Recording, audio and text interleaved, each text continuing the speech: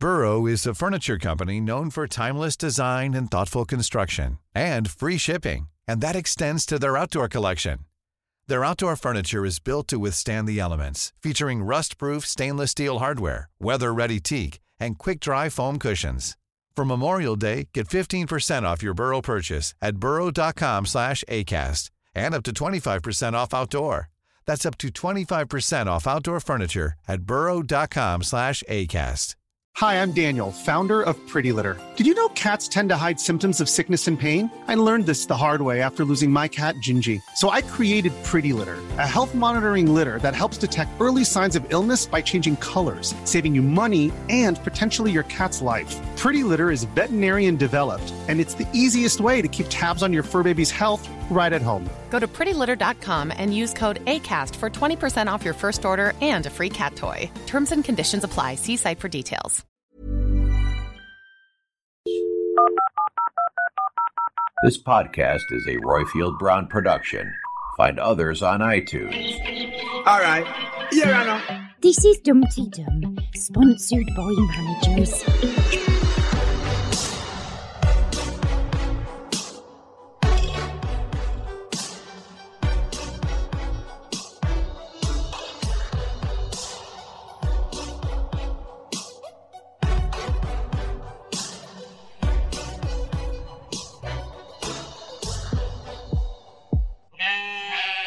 Dumpty Dumpty Dumpty Dum. Dumpty Dumpty Dum Dum. Dumpty Dumpty Dumpty Dum. Dumpty Diddly Dum. Dumpty Diddly. Dumpty Diddly. Dumpty Diddly Dum. Dumpty Dumpty Dumpty Dum. Dumpty Diddly Dum. This is Dumpty Dum, the show about the reality docudrama that is centred on Ambridge in the heart of the Midlands. On the red corner, you've got me, the Ryoka Shocker, Royfield Brown.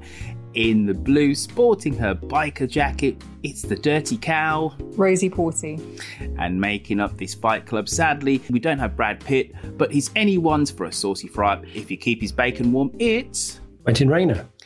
And as ever, you, our lovely listeners, have a ringside seat to this Punch and Judy show. This week's Dumpty Dum is from Rob Pushkin. And on this week's episode, we have views from Witherspoon, Cheryl.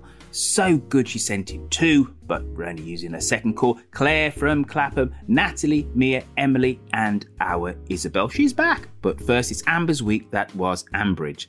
Hello, Dumpty Dum. I'm Amber, and on This Week in Ambridge, Ambridge is in a state of mourning. No jokes to be made on this matter. Yes, I am talking about the mysterious cancellation of the mystery play, which has hit the village hard. In a moment of pure listening catharsis for the entire nation, Jazza tears Jade, a character so repellent that I cannot describe her without ceaseless retching, a whole new one. Disgusting pasta trick? Fine. Bad word about our Jim? Get off my airways. In a moment I will gladly suspend disbelief for, the Beechwood property has not been seized and Helen, Lee and the boys are able to move in and rent it. Lovely. Pure lovely.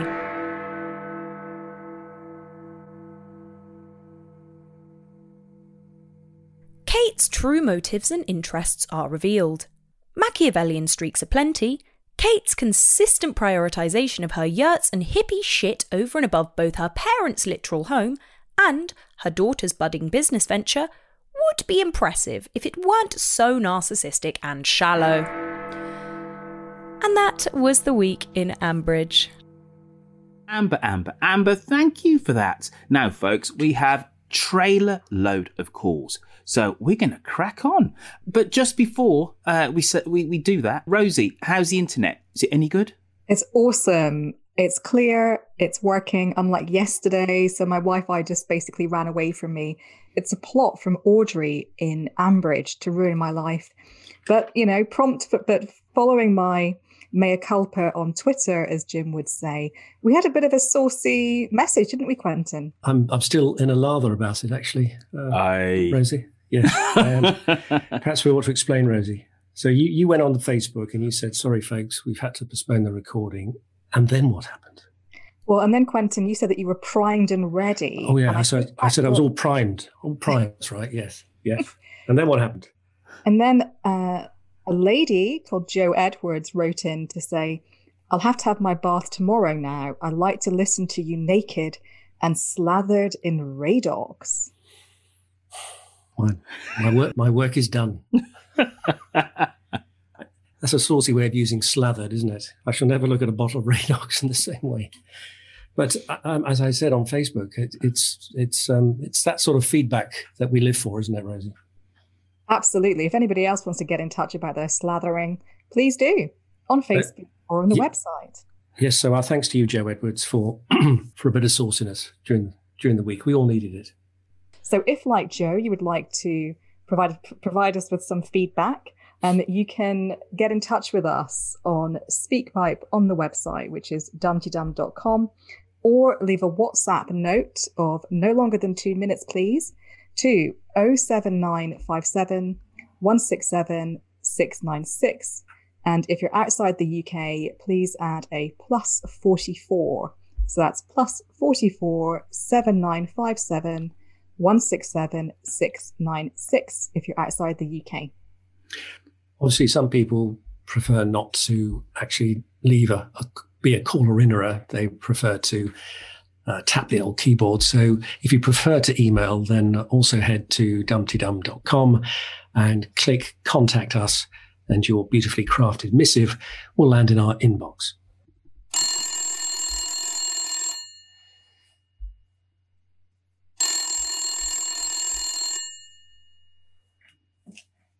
Hello, Ambridge 3962. As is our wont on this international show, we start in Brittany. It's Natalie. Hello, Dumpty Dum. I'm Natalie. I'm a French national from Dinan in Brittany. I've been living in England for about 15 years now. I'm in Torquay, in Devon. I met the Archers through a housemate at the time, about 12 years ago, and she's now a dear friend. And she's half Swedish and half British, so the Archers is very international indeed. And it was a a slow burner, really, for me. But really, what got me hooked was the Helen and Rob Titchener storyline. It really happened when I was suffering a lot from migraines, and I took to listening to radio dramas quite a lot. And I have a couple of friends with whom I speak about the Archers. However, on the whole, I say that it's pretty much something I enjoy solo through social media and your podcast. I enjoyed the mention of Marianne and the parish council last week, although I'm not sure if Emma is a Marianne, but to each their own. And from another French point of view, I always find it quite funny when the characters such as Linda or Brian use French phrases such as piquant and mise en scène, and Evangeline used c'est moi and nom de plume, which I thought was funny. On the whole, I'm glad the modern slavery storyline is over, as it was getting me down. I do feel very sorry for Kirsty. I don't think she's fully processed the extent of the earthquake in her life yet. She hasn't gone through the grieving process of it all. Unless she didn't really love Philip and she'd sort of settled for him, which I kind of suspected a bit somehow. But time will tell. I really want her to come into her own and find happiness and fulfillment. Anyway, that's me for now. Au revoir. So wonderful hearing those dulcet tones, which haven't really been tempered by spending time in Torquay. And great that we have two Brittany people, because obviously we have Jacqueline Berthaud as well. I think Natalie was really echoing what I feel about Kirsty, and that we really want her to find her métier. We want her to be happy, and we want her to move forward with her life and experience fulfillment, hopefully doing some wildlife, consultancy, maybe with Patrick from the Wildlife Trust, or in fact, she could take over the rewilding and just have a happy, fulfilled life. And she doesn't need to worry about men that like Christmas lights and keeping indentured people. But Quentin, I know that you would love to talk more about French ladies speaking English. To maintain the saucy theme, I think you're right. Well, I should say bienvenue to Natalie for calling in. Lovely to hear from you. And listener for 12 years. Very impressed. Yes, I could listen to French women speaking English all day, to be honest. I think that'll be a fantastic podcasting idea for you, Natalie. So crack on with that, but make sure you keep listening to Dumpty Dum. She said that she was listening initially when she was going through a period of having migraines rather. My first thought was that you would have thought the Archers would have made them even worse, but thanks for battling through that. She is feeling sorry for Kirsty, and she wants, as you said, Rosie, to find a purpose in life, to find fulfillment.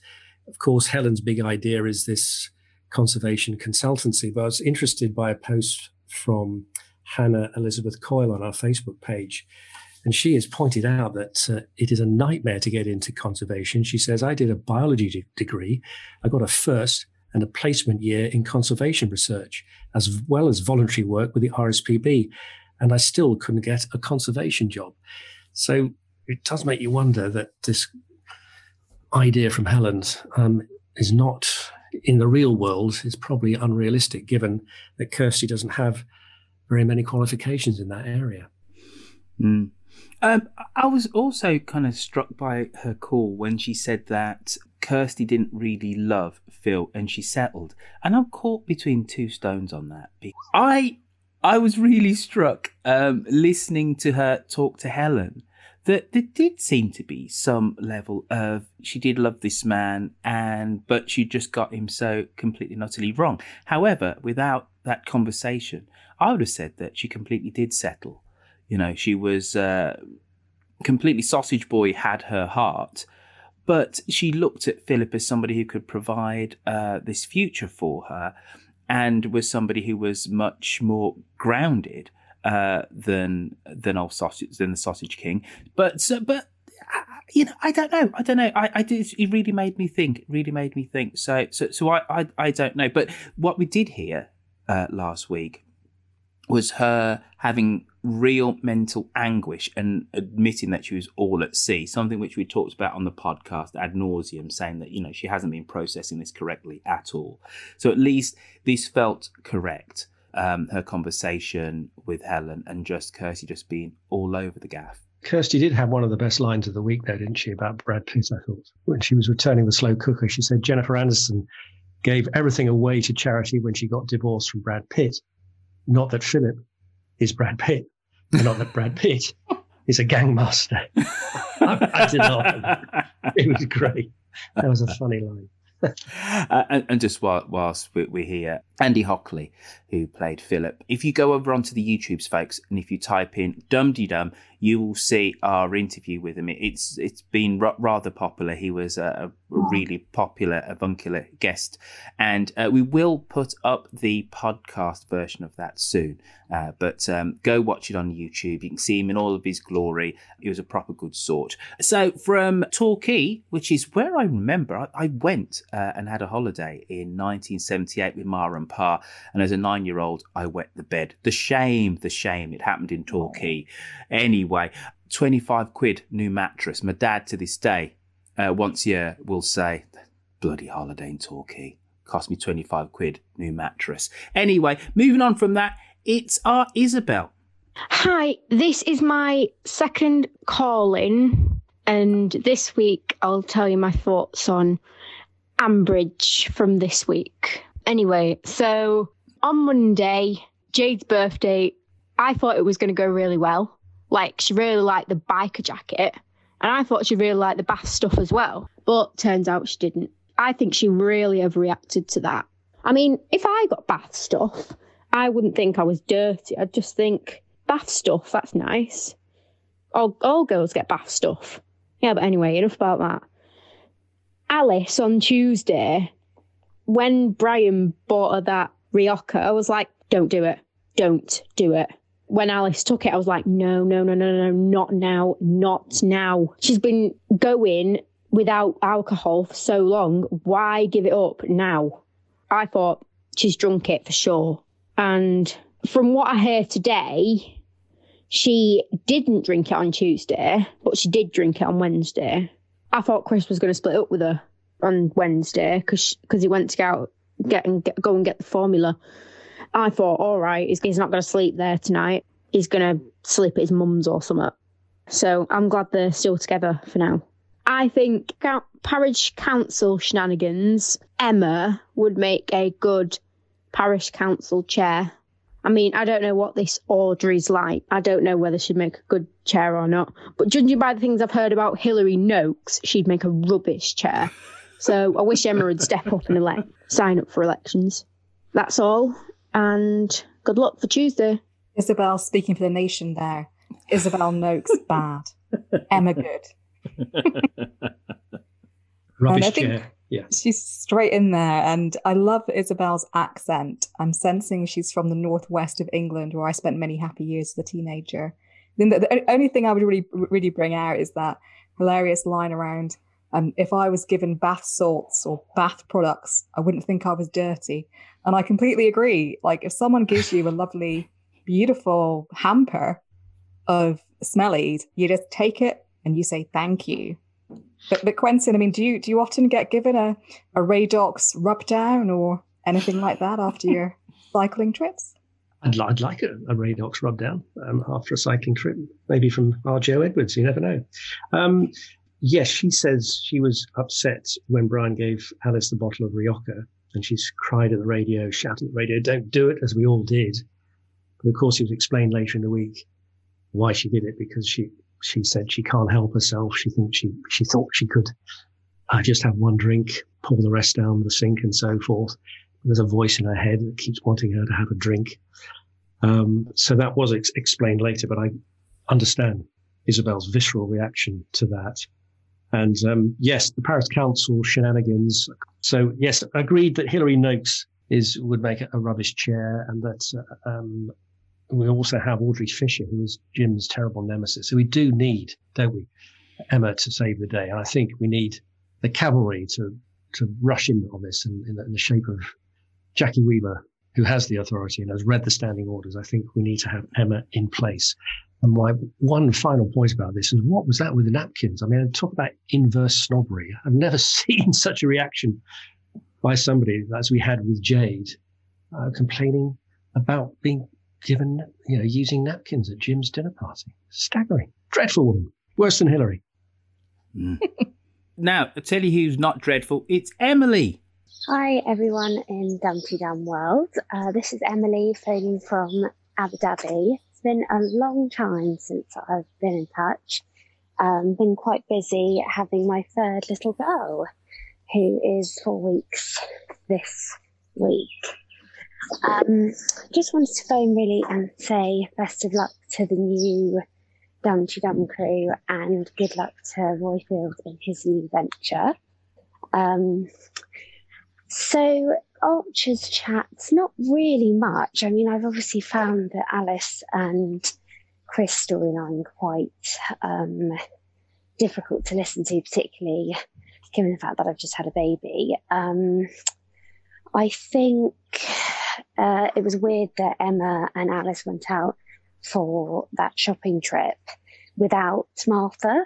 I think to leave your baby when they're that little is just, I just don't think it would happen when the baby's breastfed. But anyway, the other thing I wanted to say is, ages ago, people were talking about couples, and people are saying that they're trying to sort of imply that Rex and Phoebe are going to get together. I'm like, no.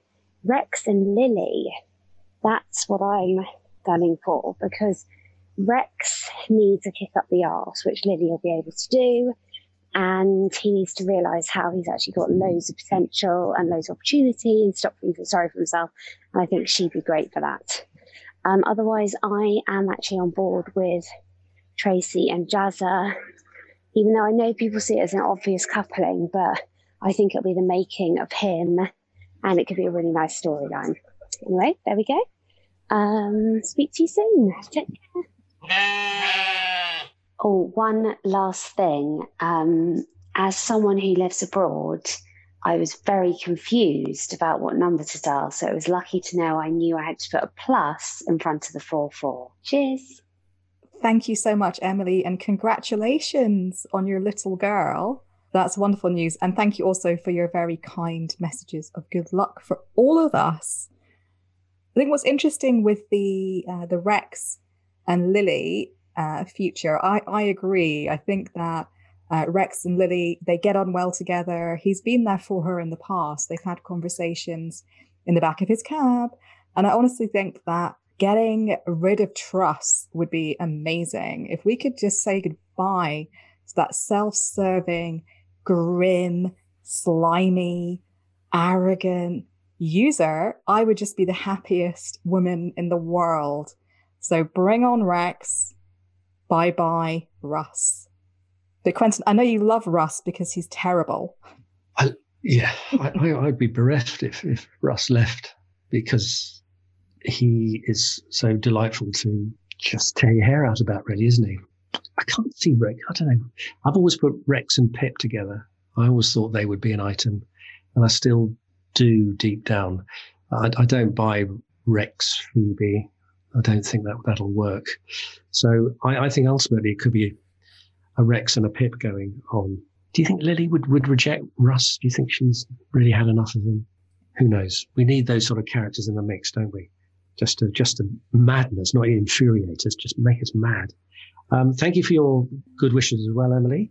Congratulations on your third girl. And lovely to hear our international listeners in faraway places like Abu Dhabi. And Tracy Jazza, early days, isn't it? It's early days, but he seemed to be getting on all right. And he's had a very nice fly up.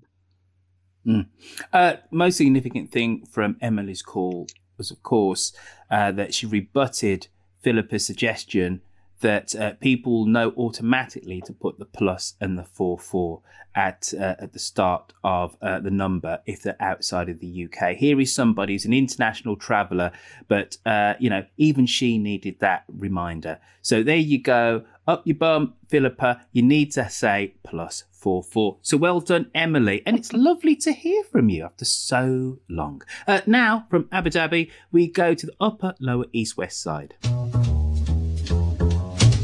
Hey baby, I hear the blues are calling, tossed salads and scrambled eggs. Mercy.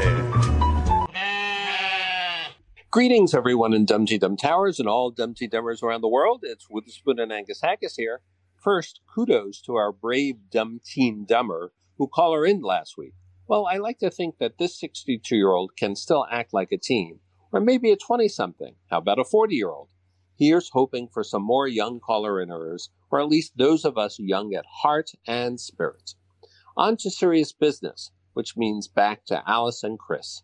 We weren't at all surprised by Alice's slip, given how little therapeutic intervention and support she's gotten, while Dum Dummers cringed when she took the bottle from her dad, and we debated on Facebook whether she had actually consumed the alcohol on Wednesday evening. I, for one, felt empathy for her on Thursday morning. I thought Chris handled the situation poorly, but again, it's because he's received no education and counseling about what to expect. Chris thinks that Alice's inability to stop drinking is a moral failure and a failure of willpower, rather than a symptom of an illness. His keeping Martha from Alice felt more like a punishment for her transgression, rather than his protecting the baby. Then Alice, with all good intention, promises to never drink again. The good part of that is her recognition on some level that this is an illness. But has she ever uttered the phrase, "Hello, I'm Alice and I'm an alcoholic"? She must learn that it's counterproductive to say she'll never drink again, but that she must wake up each morning and believe it's one day at a time. As a corollary to all this, when and how will Alice tell her family and friends that she's an alcoholic? And it must be Alice that does so, not Chris. As Roifield and Philippa chatted last week, this storyline has to continue to take a very long view of the situation. I have thought the scriptwriters have done an excellent job so far, and it's been The Archers at its finest as a docudrama. Talk to you soon, maybe on a more lighthearted topic. The way that I kind of look at what's been happening is that there's such a fear of being found out. So there's a lot of lying going on in Ambridge at the minute, and it all comes back to shame. Alice is terrified of being outed as an alcoholic, and she's asked Chris to keep her secret. Chris has spoken to people but has sworn them to secrecy. And also Peggy has been malevolent in her guidance.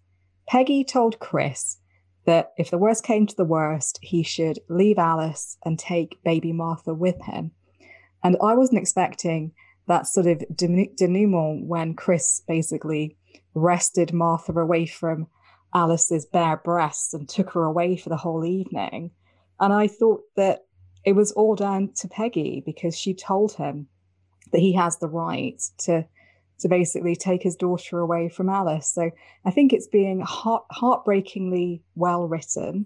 I think it is being managed in an accurate way. I know there's a lot of disagreement out there as to kind of how the storyline is developing and whether the Archer should even be approaching this subject. And a lot of people find it such a hard listen and actually want to just turn it off. But I really admire the script writers for being so brave and tackling this. And in reality, these situations don't fix themselves overnight.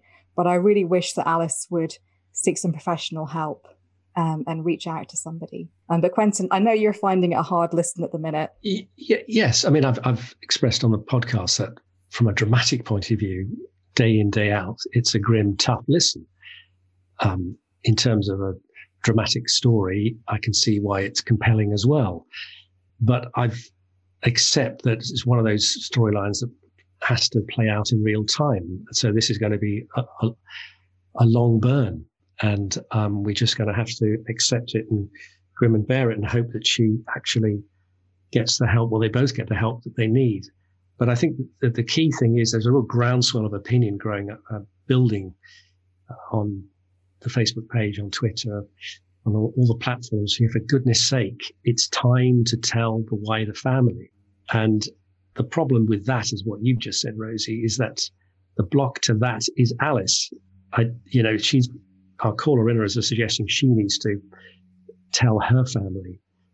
It shouldn't be coming from Chris. But I don't think she's prepared to do that because of shame. And I think the dam is going to be burst by either Peggy spilling the beans to Jennifer and Brian, or Chris spilling the beans perhaps to his side of the family first. But it has to happen if there's going to be any solution or progress in this, because talking to her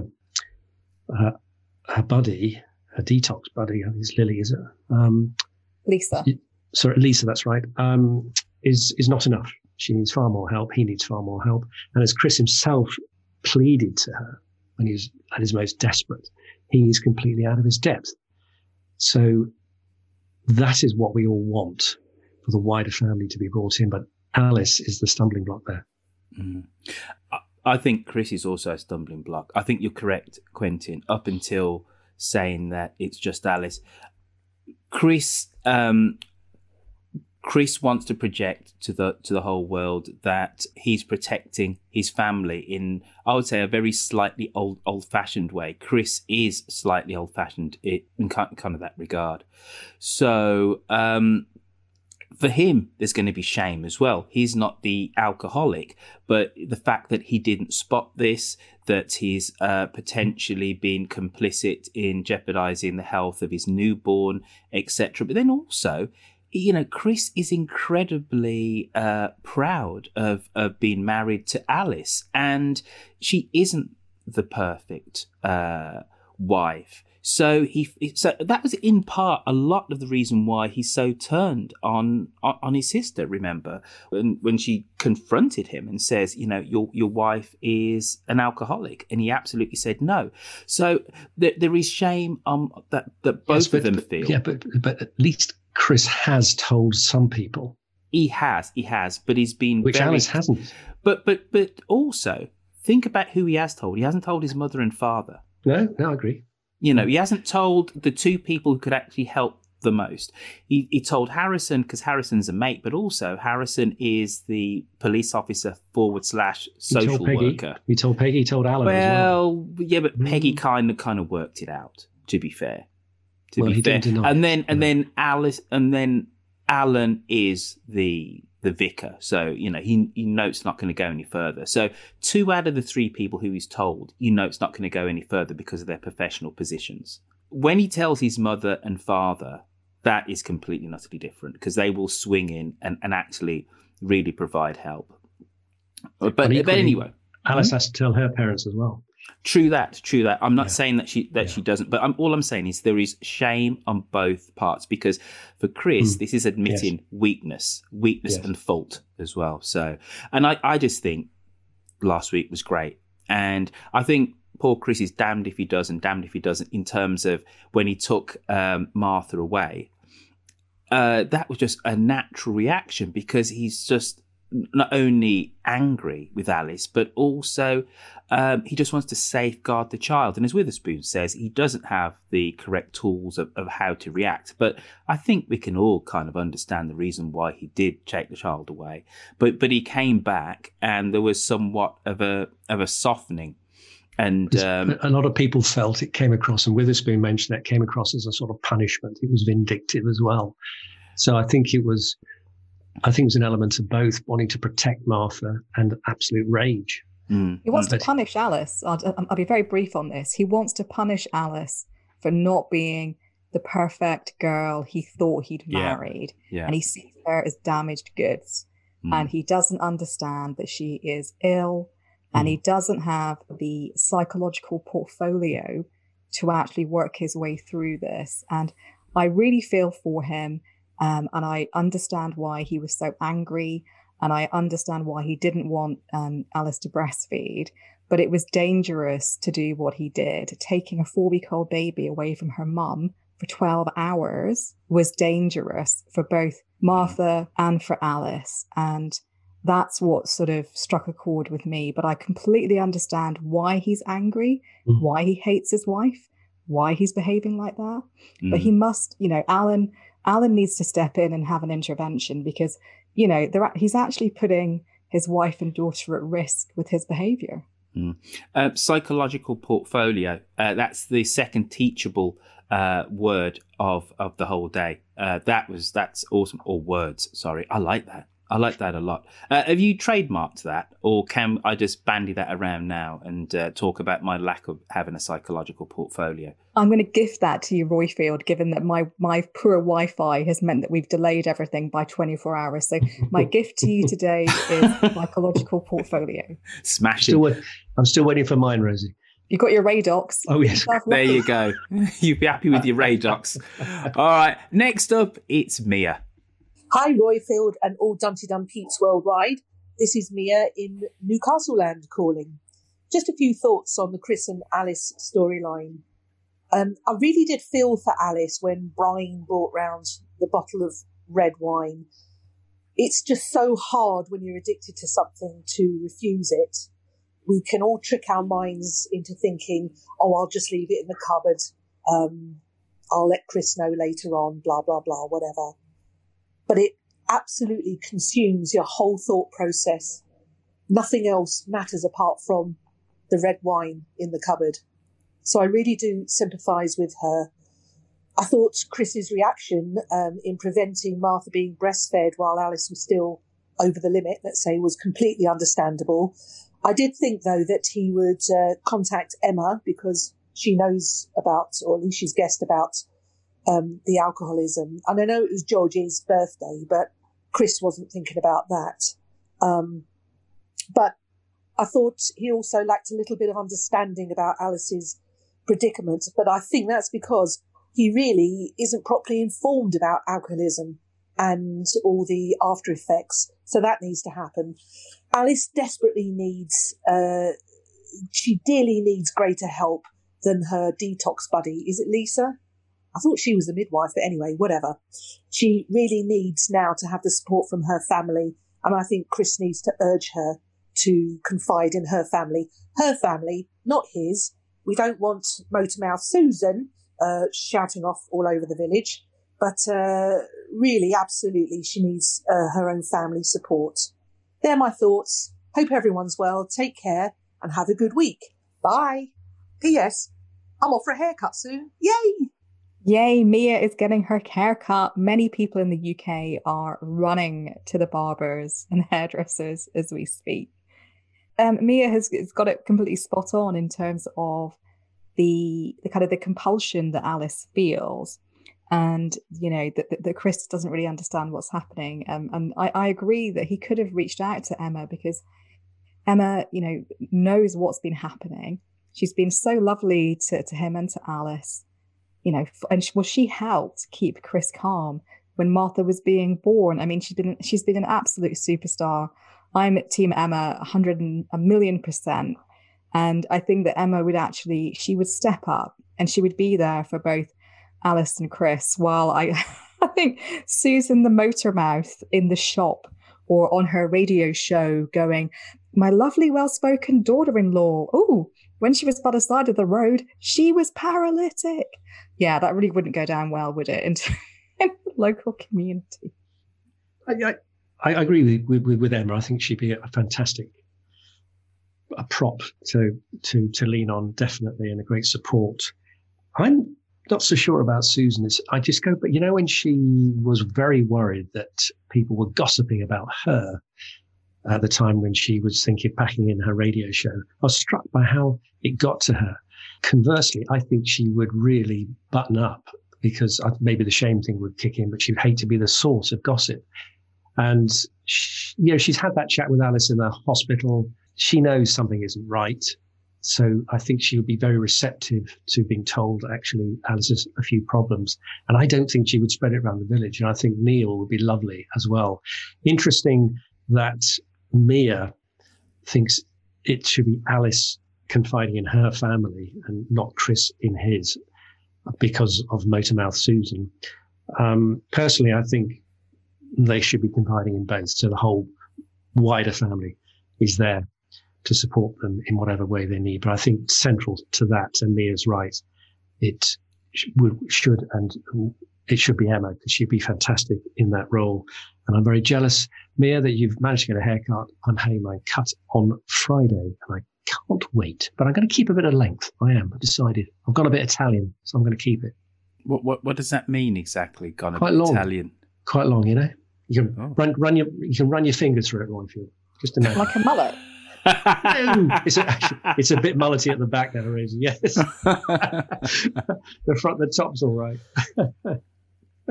So from Quentin's Capelli, his hair, we go to Claire from Clapham, but not that Clapham, the one in Bedfordshire.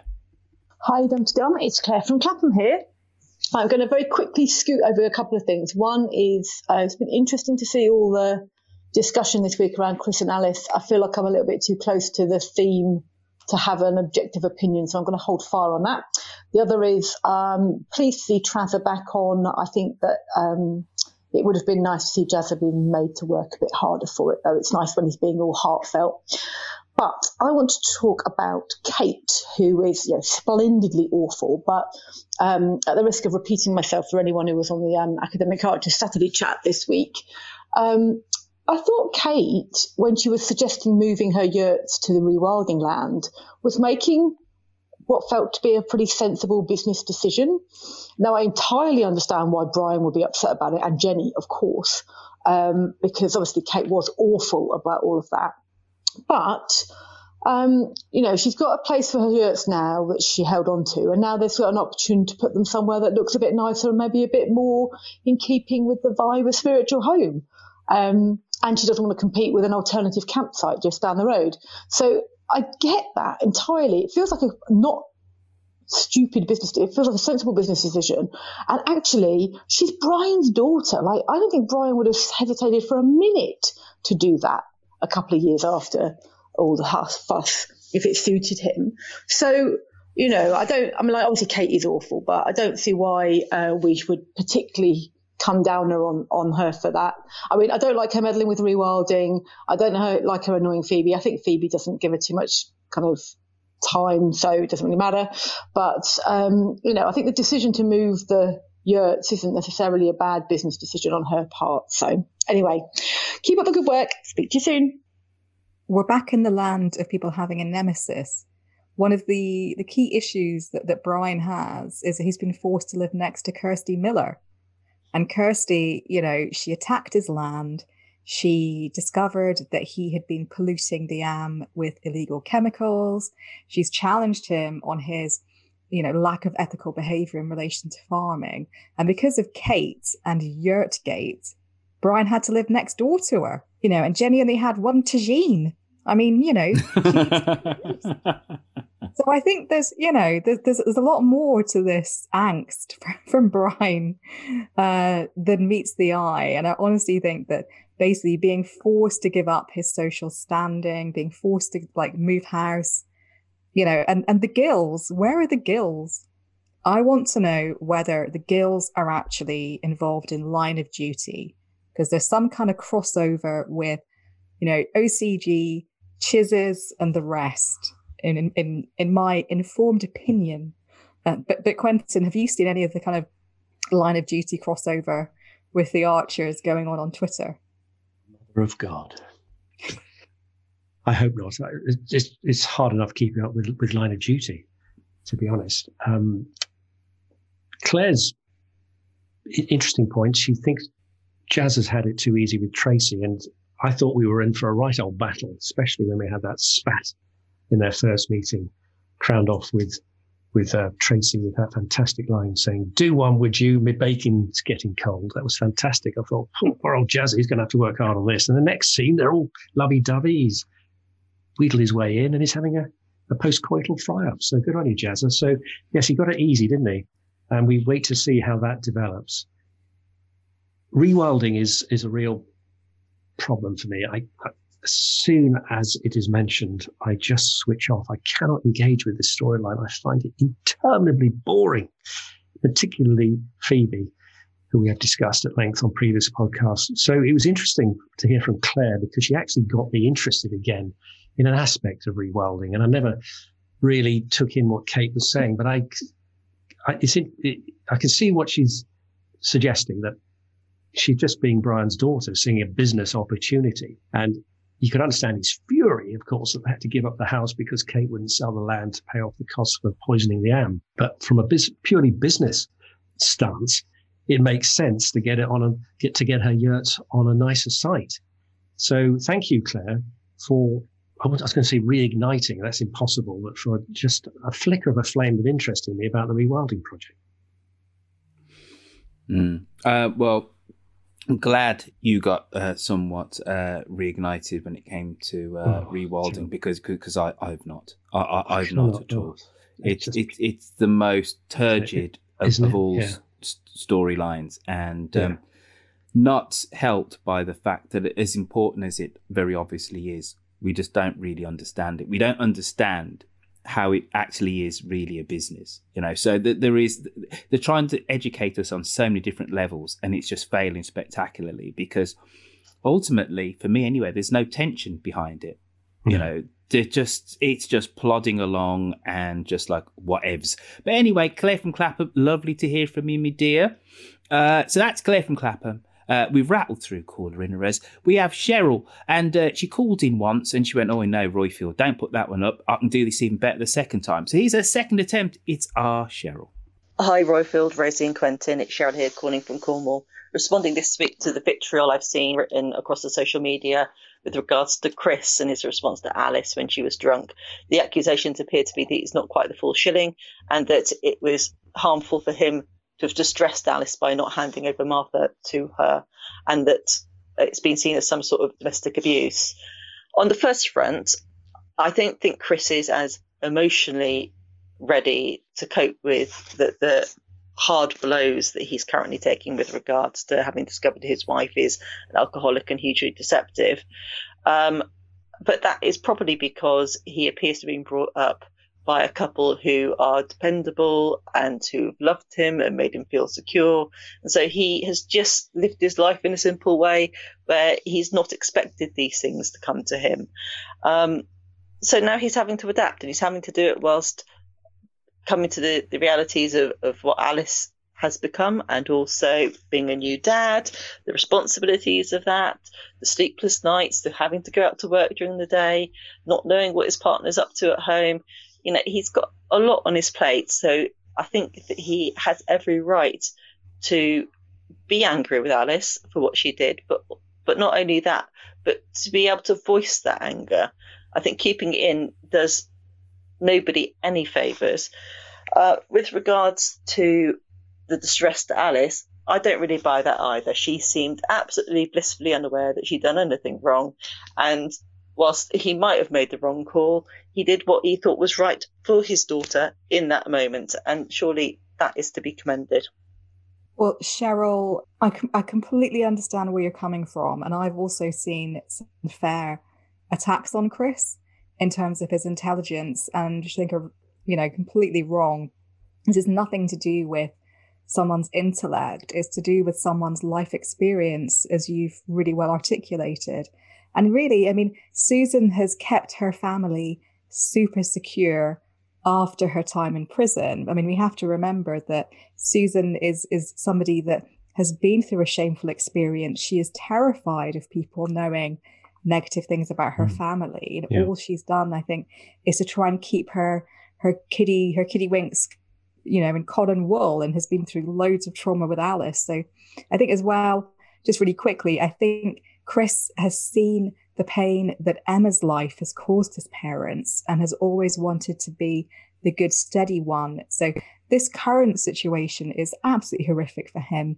It's unexpected. It's something that nobody is, prepared for, especially when you're dealing with being a new dad. So I really do feel for Chris, and I understand why he did what he did, because he had permission from Peggy.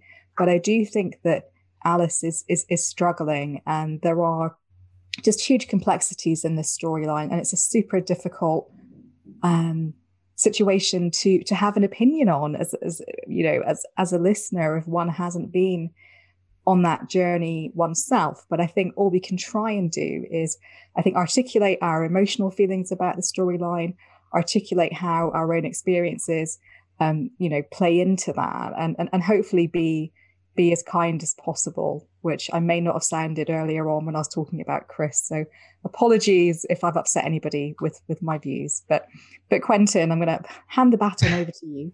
It's a difficult one, isn't it? Because it has caused a real schism amongst the listeners. I think people are coming down one side or the other, everybody wanting the same outcome, some help, some support for both of them. Cheryl clearly comes down on the side of Chris unequivocally, doesn't she? She says he has every right to be angry with Alice and also has the right to voice that anger. And her feeling is that by bottling it up, it doesn't do anybody any favors. I take her point, but equally that anger has to be managed, because it's just going to make Alice even more anxious and paranoid and terrified and frightened and so forth. And of course, that anxiety will then be transferred to baby Martha. And, the spiral continues. He has, as I said before, he concedes he's out of his depth. And that's the great tragedy of all this, really. I think they're both out of their depths, frankly. I was struck by Stephen Bowden on Facebook by saying he is struck in a hideous situation that he sees as not of his own making. He's frightened and trapped by the promise that Alice extracted from him not to tell anybody. He's a decent bloke whose upbringing isn't telling him how to do the right thing by Martha and by Alice.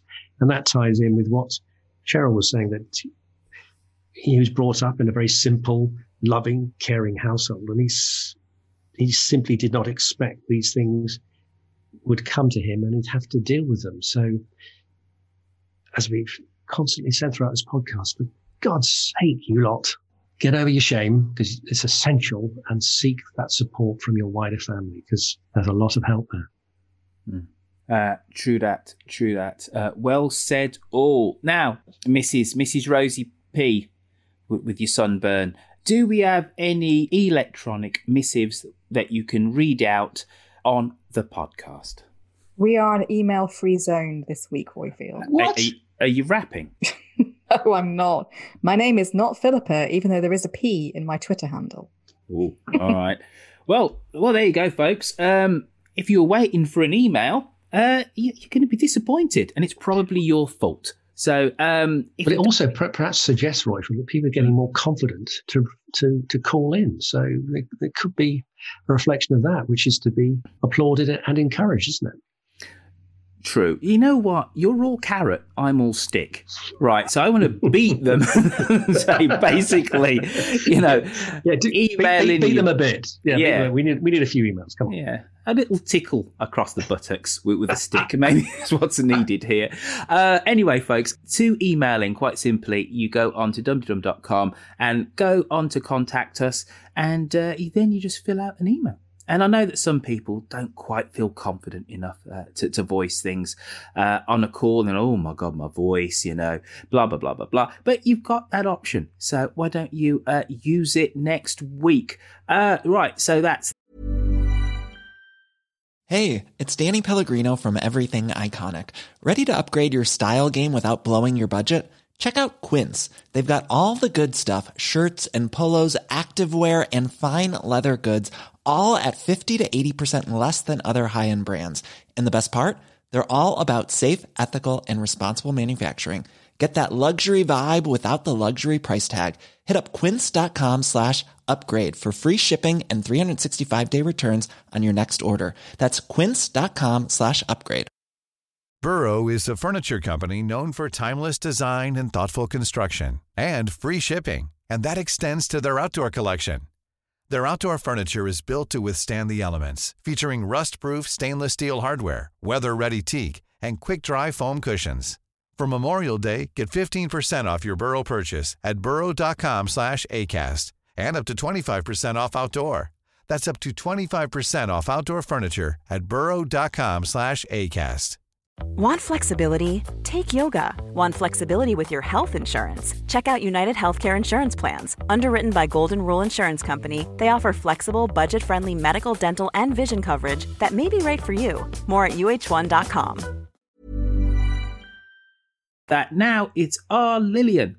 It's going to give you the social media roundup.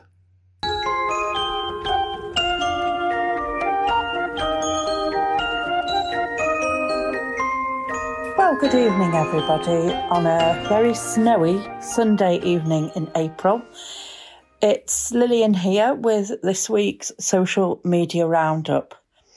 And the good news is that we have over 1,000 members now in the group. Well, again, it's been a bit of a topsy-turvy sort of a week, hasn't it? We've had the ill-fated birthday picnic on Monday, which saw the last, we hope, of Jade. She was really rude, wasn't she, about Jim's present? We all knew, really, I think, didn't we, that she would be. But what was the good thing about that was that it helped for Jazza to see her true colours. And what struck me about that was how angry he sounded with her about what she said about Jim's present. Sandra declared that she was cheering out loud at the radio. Gosh, Sandra, I hope your neighbours weren't listening. They'll probably think you've lost the plot. But no, what she was cheering at was the fact that it looked as though Tracy and Jazza, aka Trazza, might finally be happening. Most people were quite happy about that. What people were less happy about was the situation which seems to be getting ever worse between Chris and Alice. I was absolutely convinced that she hadn't drunk the wine that Brian had got her. Turned out I was very wrong about that.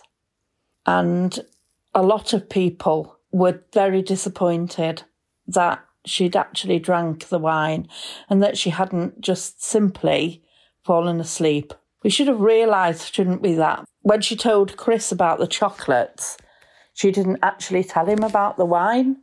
So I think, unfortunately, Isabel has recently joined the group and she made what seems to have been a brilliant call-in on. Most people seem to think her call was very insightful. So well done for that, Isabel. I put a poll up on Saturday about whether or not the Archers will shoehorn in something about the death of Prince Philip. There was a mixed response to this. And I had a job getting the poll on anyway, because I had to fight with the vagaries of the Facebook app. In terms of Helen and Lee, I think most people felt that the situation, the proposal was pretty unrealistic. And a lot of people felt that Helen's hope for Kirsty's career was also a bit unrealistic, given that Kirsty doesn't actually have any qualifications in the line of work that Helen was proposing she should undertake. The Alice and Chris storyline, going back to that for one moment, what about the idea of a christening? I think most people were absolutely flabbergasted by that, weren't they? I know I certainly was. How could she possibly think that this isn't going to cause her problems? She even mentioned the word celebrate, which implies drink. A lot of people in both groups expressed a great deal of concern around this. Well, I think that about covers everything for this month, and I shall speak to you again in a few weeks' time. Thank you for that, Lillian. As always, tip-top Bristol fashion, and we'll be seeing you again in May. Now, Quentin, it's that time. It's your time. It's the time for tweets of the last 7 days. We haven't mentioned him yet. I'd rather not mention his name, but of course Lee did pop up briefly in this week in Ambridge, so I'm afraid he gets a bit of a kicking in the tweets of the week, and I don't mind about that because he does my head in. Anyway, so in third place, bronze place, we have Ruth Frost, whose Twitter handle is @23Ruthie, and she has put, Lee is so eerily banal. If he hasn't slain half the village with a curd splitter whilst dressed as Action Man by the end of the year, I'll be very surprised. So good on you, Ruth. That earns you bronze tweet of the week. We like that. In silver, one of our regulars who always strikes gold really with his tweets, but he gets a silver this week, is What is Buddish at I'm Buddish.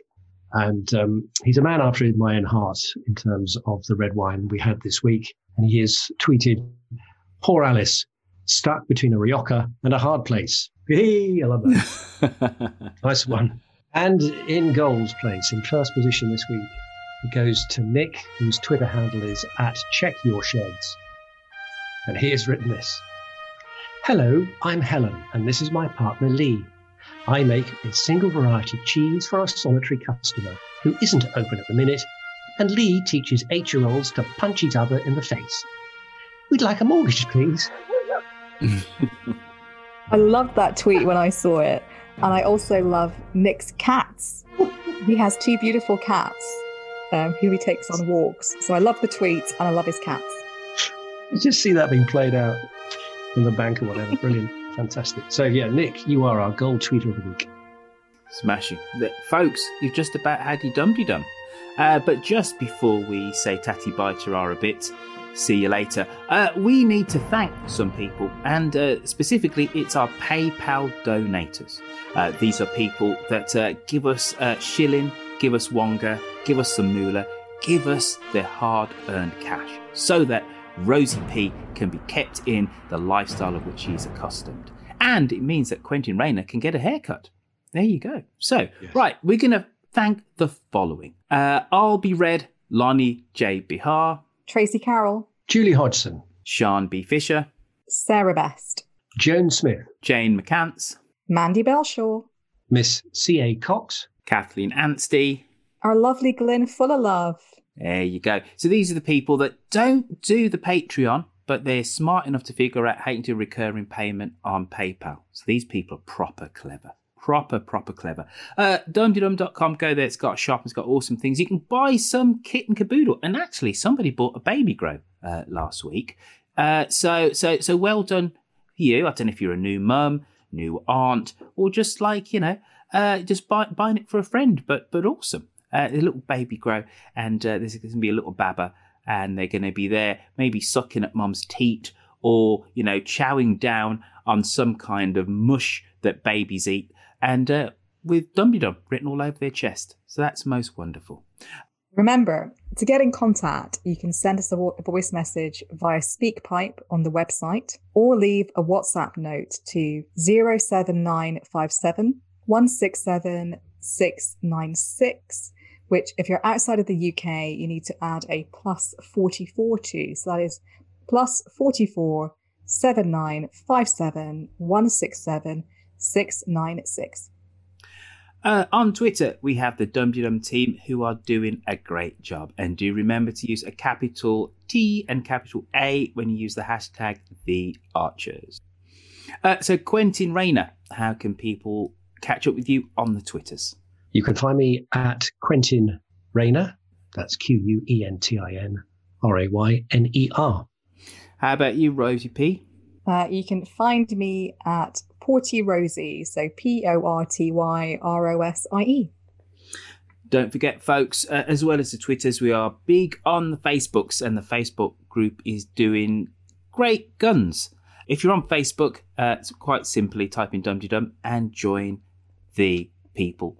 Thank you to our social media supremos, Cosmo for his podcast roundups, Shambridge for her voices, and to Lucy V. Freeman.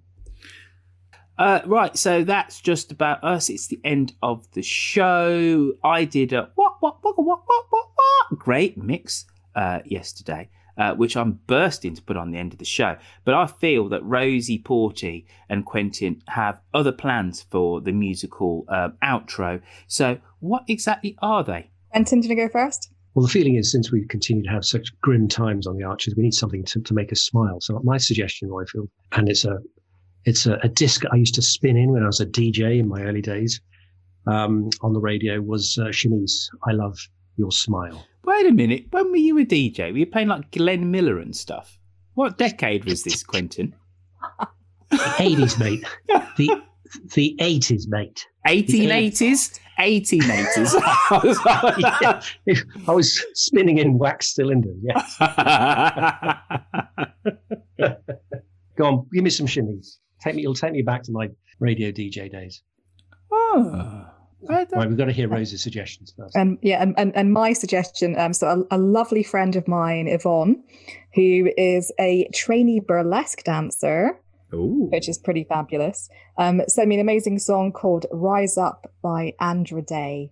And I think given all the sort of collective trauma we've been going through listening to, it would be lovely, given the week we've all been through together, to have a wonderful, uplifting song to say goodbye to everybody on, and that is Rise Up by Andra Day.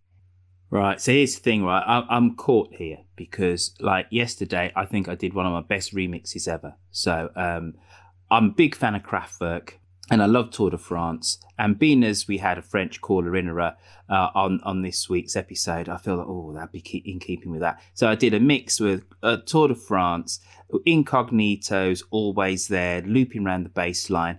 And then we had Buju Banton, walk like a champion, talk like a champion, ba-ba-da-ba-da-ba-zippy-da-ba-dippy-dum-bum. And we had a bit of him and Shaka Khan. So I could just call, executive privilege and go to everybody's suggestions and put my own one on the end. So only you, listener, know what I've done, because underneath my dulcet tones, you can hear a bed of music to play you out. Goodbye. Ta-ra a bit. Doodle-pip. That's the end of Dum Dum. We'll see you all again in 7 days' time.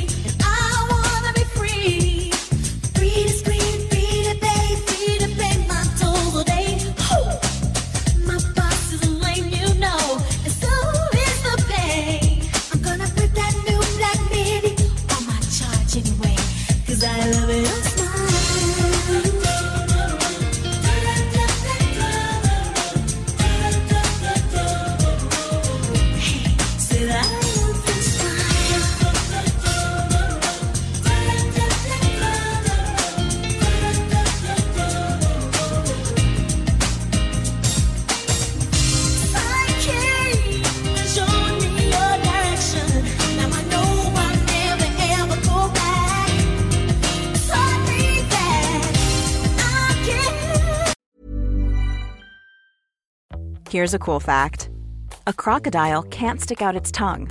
Another cool fact: you can get short-term health insurance for a month or just under a year in some states. United Healthcare short-term insurance plans are designed for people who are between jobs, coming off their parents' plan, or turning a side hustle into a full-time gig. Underwritten by Golden Rule Insurance Company, they offer flexible, budget-friendly coverage with access to a nationwide network of doctors and hospitals. Get more cool facts about United Healthcare short-term plans at uh1.com. Mom deserves the best, and there's no better place to shop for Mother's Day than Whole Foods Market. They're your destination for unbeatable savings, from premium gifts to show-stopping flowers and irresistible desserts. Start by saving 33% with Prime on all body care and candles. Then get a 15-stem bunch of tulips for just $9.99 each with Prime. Round out Mom's menu with festive rosé, irresistible berry chantilly cake, and more special treats. Come celebrate Mother's Day at Whole Foods Market.